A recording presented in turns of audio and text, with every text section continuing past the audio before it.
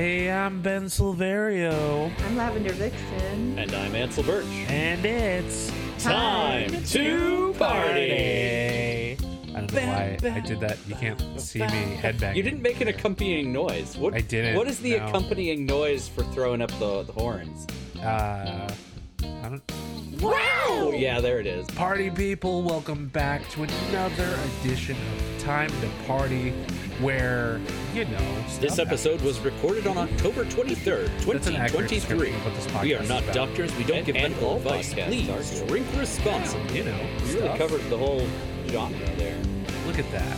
Bringing podcasting together as a medium by explaining that stuff happens. Yeah. It's If you're broad enough, anything can be anything. it's the new We Are the World. Time to party. It's the new We Are the World. And this month we've had an incredible guest with us, Lavender Vixen. Woo. Hi. Hi. How are ya? How ya doing? Oh, your don't you Midwest know? is coming Here. out. I'm from Indiana. I don't know why I said that. Yes, it has been phenomenal having the wonderful Lavender Vixen on to talk about the new Amazon Prime Video original movie, Totally Killer. You can watch it right now if you have Prime Video, and let's face it, because you probably order way too much from Amazon all the time, yeah, you have it. Yeah. There's a very good chance that you have it. Hey, if Bezos is stealing so much from the world, you might as well use this thing he just made. Yeah, it's true. But luckily, this is a real good movie, as we pointed out in the second episode with our review. Yes, we are at our third episode of the month, which means that we are going to give you some edutainment. That's where the sound effects would go if we had sound effects. I can put in a sound effect. Wow! What was that tune that you just jingle, or what was that jingle you just sang? I think that was The More You Know. Ba, Oh no, ba, The More You ba, Know is ba. ba ba ba ba. Yeah. But the other one is something too. It sounded Anyway. like the Oh man. ABC or dun dun dun dun. Yeah, I know. I'm with you. The ABC Productions. ABC production. Yep. I can see the peacock. You know. Well, that'd Yeah, be like NBC, wouldn't it? that's NBC. Oh, NBC. But no, but I think it is ABC because I think I remember it from the end of Scrubs. Anyways, Talk about Mandela effect. Talk about a bit Mandela effect. are you going to talk about the Mandela effect? Is that That's a I mean, great I can. segue. Okay, I didn't do any research onto the Mandela Oh, yeah. effect. But I can tell you, I did some research on the Mandela effect a few years ago for a different podcast because we did an episode about it, and that was for comedy purposes. So I was making jokes, and I don't remember it super well. But here's what I got: as they laid out in the movie, the Mandela effect is based around the originating moment was when a great many people thought that Nelson Mandela died in prison. Just lots of people thought that's what happened, and it's not. That's not what happened. He lived after that and did other stuff, and yeah. So while this movie poses it as a indication that something has changed due to time travel specifically, most people just think that the Mandela effect is evidence that you were in a different dimension or the dimensionality has changed somehow. Time travel would be a reasonable assumption for why that would happen. But yeah, so it's frequently looked at as evidence of multiple timelines or multiple overlapping dimensions. People also point to the Berenstain Bears, which many people remember from their childhood as being the Berenstein Bears. Including myself, I would have sworn it was Berenstein and not Berenstain. me too? Berenstain? It's Berenstain, A-I-N. News Because- to me. The Berenstain Bears were meetable characters at Dorney Park when I was a kid. Mm-hmm. And so they had like attractions, you know, and I could have sworn like actually seeing in print, like meet the Berenstain Bears. But I guess not. Yep. My favorite instance of the Mandela effect is Sinbad in the Genie movie. Yeah. Which was is such definitely a thing that happened. I remember that too. At what point did our timelines diverge? You know, there's gotta be something. You know, Because I think Kazam is the one that gets us all confused. Because Shaq did a genie movie called Kazam. Yes. And then Sinbad did a movie at the same time that probably threw us off. Look at this. You can even Google suggested Sinbad genie movie to me. Yeah, people remember Shazam as a 90s genie movie starring Sinbad. But no such film ever existed. Oh, Sinbad. What's that dude doing these days? I wonder if he's in the sequel to Good Burger, which they made and no one was asking for, really. But I don't know. I'll watch it. oh, I'm still going to watch it. I mean, like, I didn't ask for Zoe 102 either, but I still watched it. Oh, yeah. What a deep cut. Yeah. Have you seen it? Because the ending is unhinged. Zoe 102? Yeah. I have not. Okay, Ansel. There was this show on Nickelodeon called Zoe 101, starring Britney Spears' younger sister, Jamie Lynn. Okay. And she went to this like prestigious academy for high school that was basically a boarding school.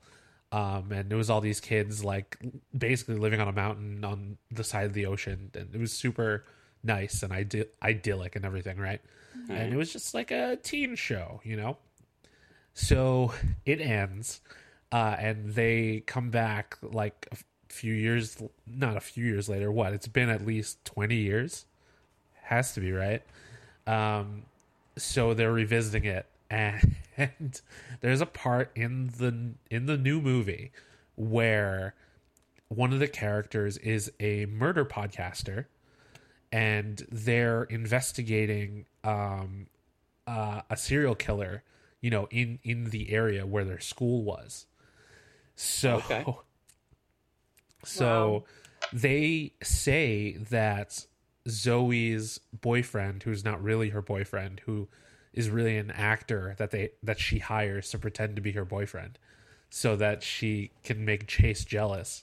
Chase was an old love interest. But yeah, in the end, the podcasters were just like, "Hey, we're so sorry that we thought that you were the killer. You know, that was our bad." And he's like, "Oh, don't even worry about it."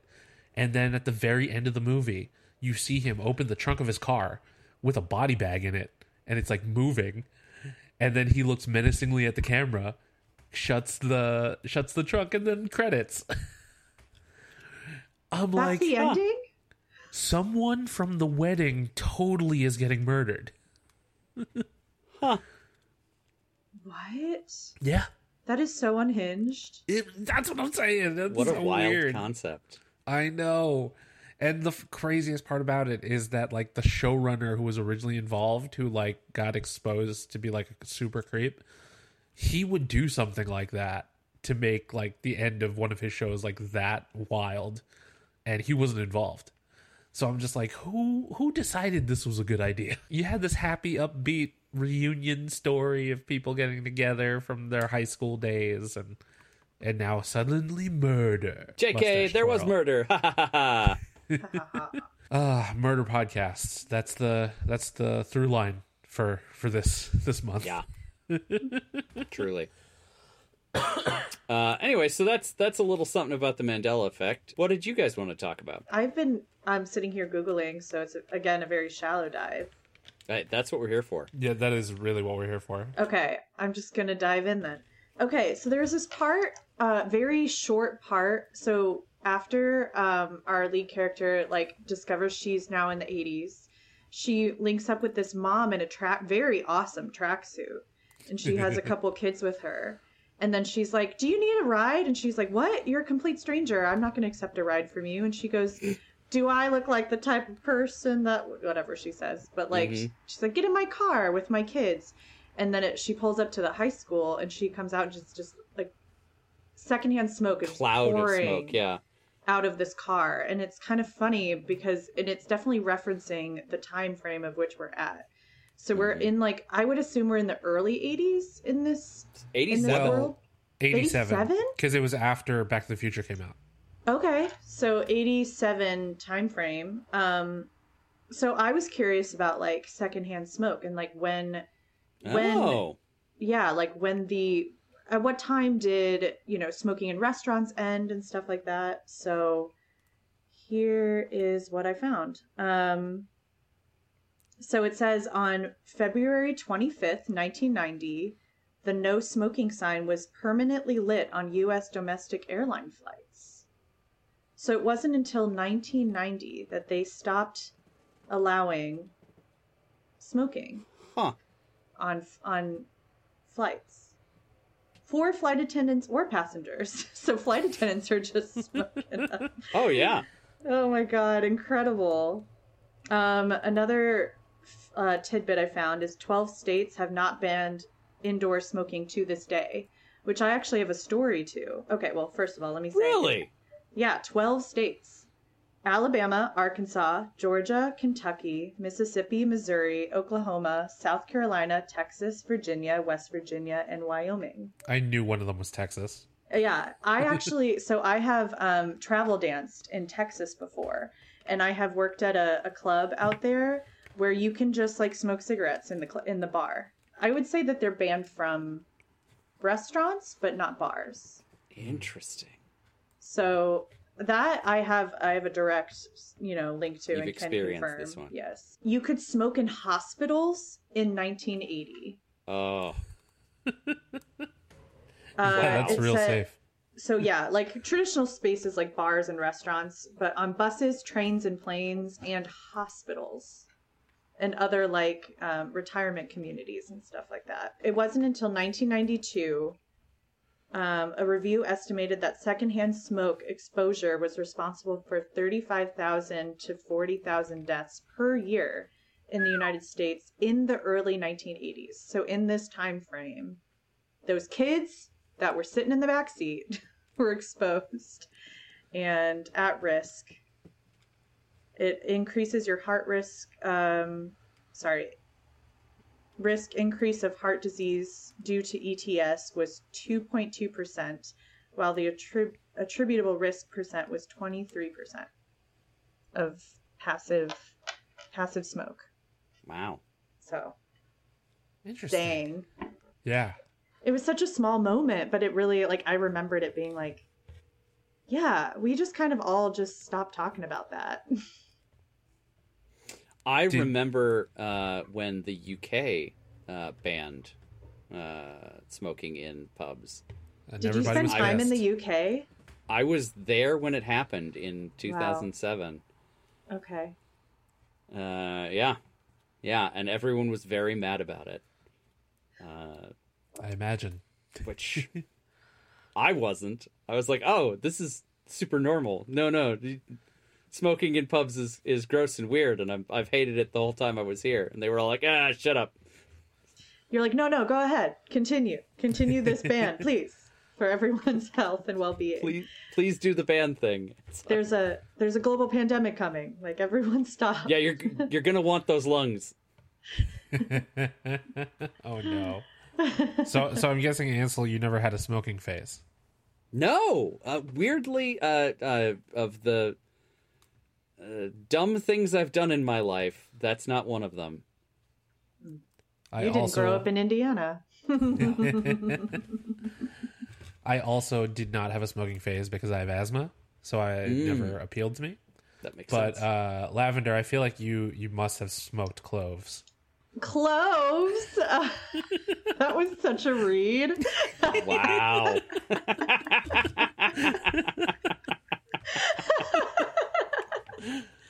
What do you think I am? Some kind of hippie? No.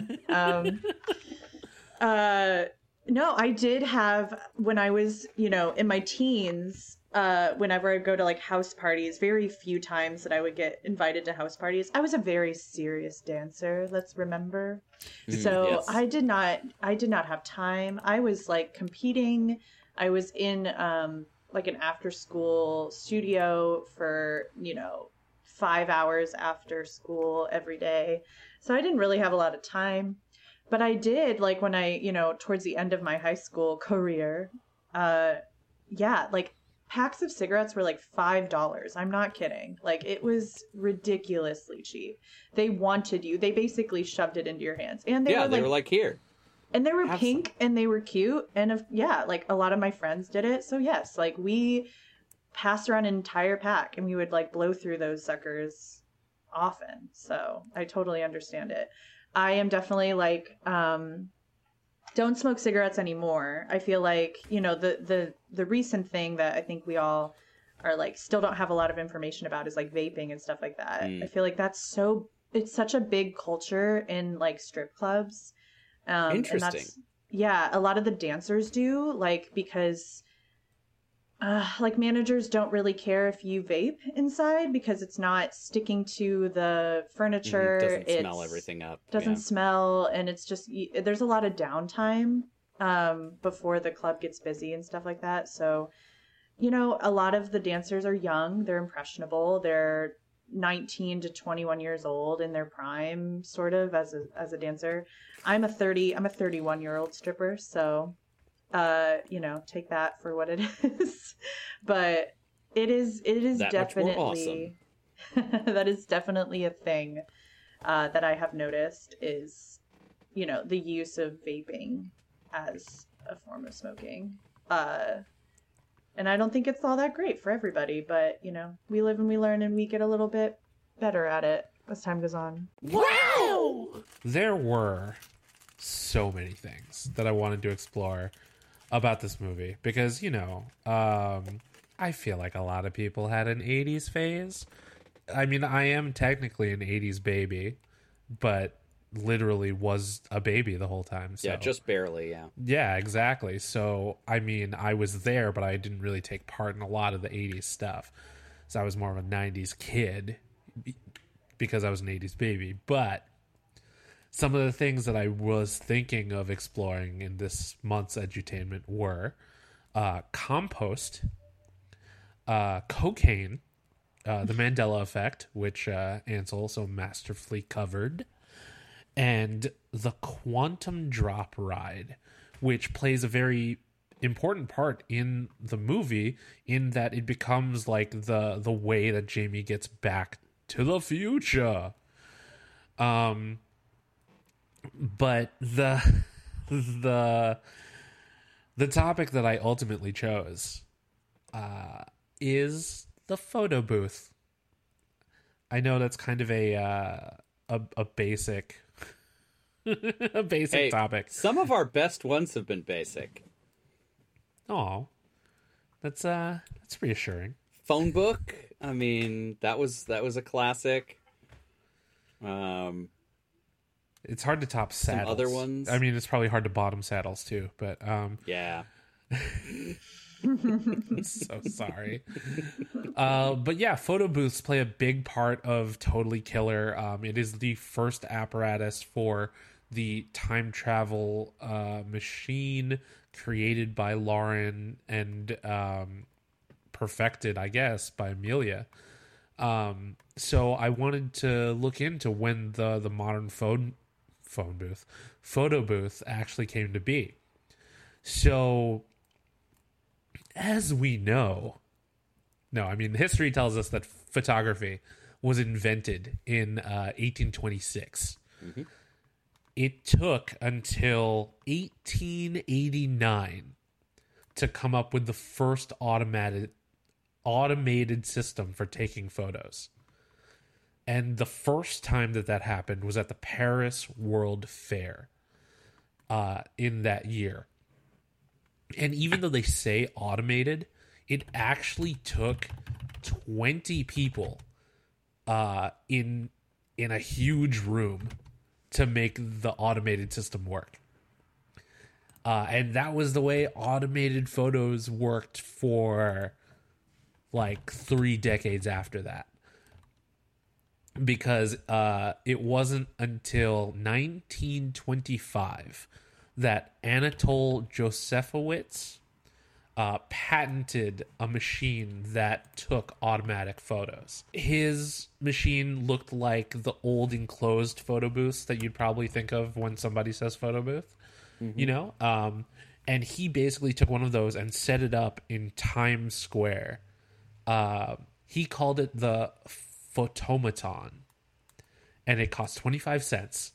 That's a lot back then. Exactly. And it took 8 pictures, and it was printed out onto strips, and it took 8 minutes for it to print. Thinking about how, like, you know, instantly you get pictures back on, like, Polaroids and stuff, but I'm going to get to Polaroids in a second. Because Anatole, when he set up his studio in Times Square, he ended up taking over 7,000 pictures a day. And the lines would stretch out the door and around the corner, even when he was open until 4 a.m. Wow. Dude was really committed to taking these pictures. Yeah. It's a lot of drunk photos. Exactly. Could you imagine the old-timey drunk photos? He's just raking in money, though. I want to see those so badly. Yes. The problem is you couldn't be too drunk because you had to sit, like, super, super still. Yeah. I mean, the printing took 8 minutes, but, like, you know, the whole process of taking the picture also was a process. And so Anatole's invention basically stayed the same until the 70s, when Polaroid kind of revolutionized the photography business. You know, with their instant photo cameras, who really needed photo booths anymore, right? Like, at that time, photo booths basically just became a tool to take your passport photo. However, that would change in the 90s thanks to Sega, creators of Sonic the Hedgehog. Because, yeah, so the Japanese call it purikura. Basically, they took photo booths and made them so that you could digitally alter the pictures and add all these cutesy, kawaii images and words and stuff to your image in the photo booth. They were first introduced by Sega and a company called Atlas as the Print Club photo booth. And it was first introduced to, like, video arcades in 1995. It was basically a cross between the traditional photo booth and an arcade game. And there was, like, a series of, like, different backdrops and borders and icons, text writing. You could even change, like, your hair and the lighting effects.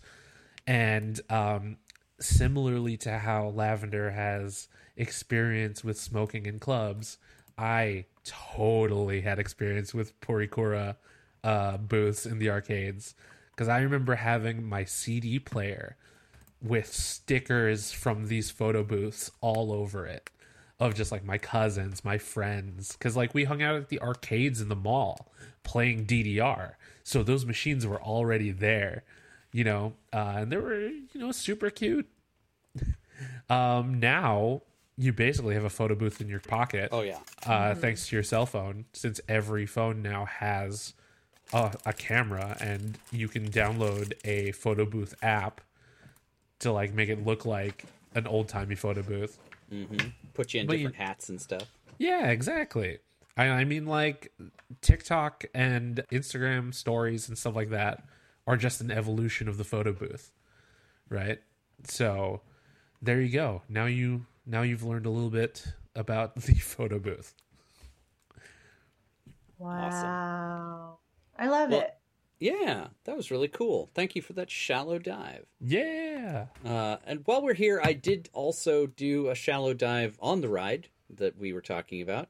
Oh. So I just wanted to talk very briefly about it because there's not a whole lot to know. Aside from getting into, like, specific models of it and how they went to this fair and that fair and that would be fascinating if you wanted to read a book about like carny life. But the fascinating thing I found about the ride is it is way older than I would have thought.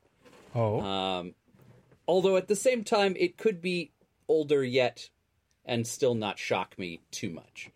So having said that, give me a guess. When do you think that a ride that spun you around so fast you got stuck to the wall would be open to the public? 1969. Nice. I'm going to say 1820. Okay. Whoa. And it's in the middle of the two. 1948. 1948. All right. Yes, this is a post-war thing from Germany. Of course it is. So who knows? Maybe they were using it for something else, and they were like, what do we use all these motors for? Here you go. But yeah, so it was originally called the Rotor, and it was patented by a German engineer, Ernst Hofmeister, in 1948. And yeah, the rotors were built in Germany and then all over the world after that. In the United States, they were constructed starting in the 60s, and they went by a bunch of different names. The one we would all recognize is the Gravitron. That's what it was. Yep, the Gravitron was commonly made and easily available all over the United States. It went by a bunch of different names, including Starship, with a bunch of different numbers after it, 2000, 3000, 4000, Area 51, Starship Area 51, and so on. But yeah, ultimately, the ride has not changed all that much since the 1940s, with the exception of, like, different materials for construction. And I'm assuming different kinds of motors, I would hope. But yeah, ultimately, the process inside of just like, yeah, this thing spins you around fast enough that you get stuck to the wall has not significantly altered in all that time. The scariest version of that ride is when the floor drops out from under you. Yes. Like, yes. That is definitely the version that I was afraid to go on as a kid, you know? Because, you know, you just have kids sticking to the wall of this thing. Have you ever done that version? I feel like I must have. I don't remember if I ever did. I don't think so. I don't remember. I think that I would either. remember that. That's a pretty life-altering moment. And that must think have been one of the bigger parks. That must have been like a Kings Island or potentially maybe like Hershey Park or Dorney Park. Yeah, because there's no way the ones that they like put on a truck and drag back and forth across the U.S. are doing that kind of shit. Oh, but the ones that's how you kill all the children. Well, true. But even the ones that don't like have a roof to look like a spaceship, where it just looks like, you know, I don't know, construction equipment, basically. Yeah, basically. Where you just have like poles to hold on to. Holding on for will your sheer will. Oh yeah. But I also remember The Simpsons had a bit on this ride where it must have been Bart, where he would like go on the ride and like spit, and then it would fly back on the person next to him. And physics. Anyway, kind of hard to do a casual beige on the Gravitron though. It would be hard to do a casual beige on a Gravitron. You'd have to be very fast. I mean, and then when you come, it swings around and hits the person next to you. Oh yeah. Ben is dead. Ben has left the building. Wouldn't not sanitary, but wouldn't the polite thing to do in that situation be to swallow? One would hope. I feel like the gravitational pull would just kind of like lock you guys in, like, you know, that's a choking hazard fair. At that point. Take a deep breath because you live here for a bit.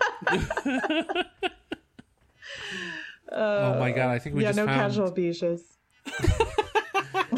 We just found the new trend. Beige. The new trend in sex parties. That's the new cinnamon challenge. Just Gravitron blowjobs. Challenge. Yeah, yes. All right. The next Instead of time we go beef. to an orgy and they've rented a Gravitron, we will know we've made it. I want a cut of that if that happens. give me a cut of the door. Although 69 would be just super easy. Oh, yeah. I feel like it just like lock you That in might be the there. best way to 69. This is the triple X version of this podcast. Welcome to- Time to party after dark. Oh, amazing. It's Well, we're not going bound to get there, right? I mean, the sex industry is very forward thinking. Yeah. I cackle in sex work. Well, all right, party people. This has been a great month. We're so glad to be back. Thank you majorly to the incredible, the incomparable, the glamorous Lavender Vixen for joining us. Thank you. I had so much fun. Thanks for having me. Extra shout out Wonderful having to you. Cobalt Blue Vixen for Cobalt Blue Vixen for making a appearance here and there. Didn't know that was their full name. That's so good. Yeah, we're a team. Oh man. And if we decide to take a super long break again, maybe we'll tell you. But We'll do our best. Yeah. we'll do our best, life's hard out there, right? Yeah. Life's hard. It's Wear been a hard helmet. time for all of That's- us, and hopefully it gets better for everybody. Yes, in due time. Huh? I got it. That was a slow burn. There it is. Ah. All right. If you want to join in on the conversation, you can find me on the internet. I'm at bsilverio20 on Instagram, X, Threads, Blue Sky, Carrier Pigeon. I'm Lavender Vixen. You can find me on Instagram and see a lot of photos and shows if you're a Chicago native or local. It's at Lavender Vixen. That's VYXN on Instagram. I am at The Indecisionist on Blue Sky and all the Meta properties. This has been an Indecisionist production. Find more information about the show, show notes, and full transcripts of every episode from Season 3 at indecisionist.com. You can join in on the conversation by using the hashtag on places that still use hashtags. Time2Party, that's time the number 2 party. As well as Time, the number 2 party, all spelled out, thanks to work. Who knows what the future holds? We certainly don't.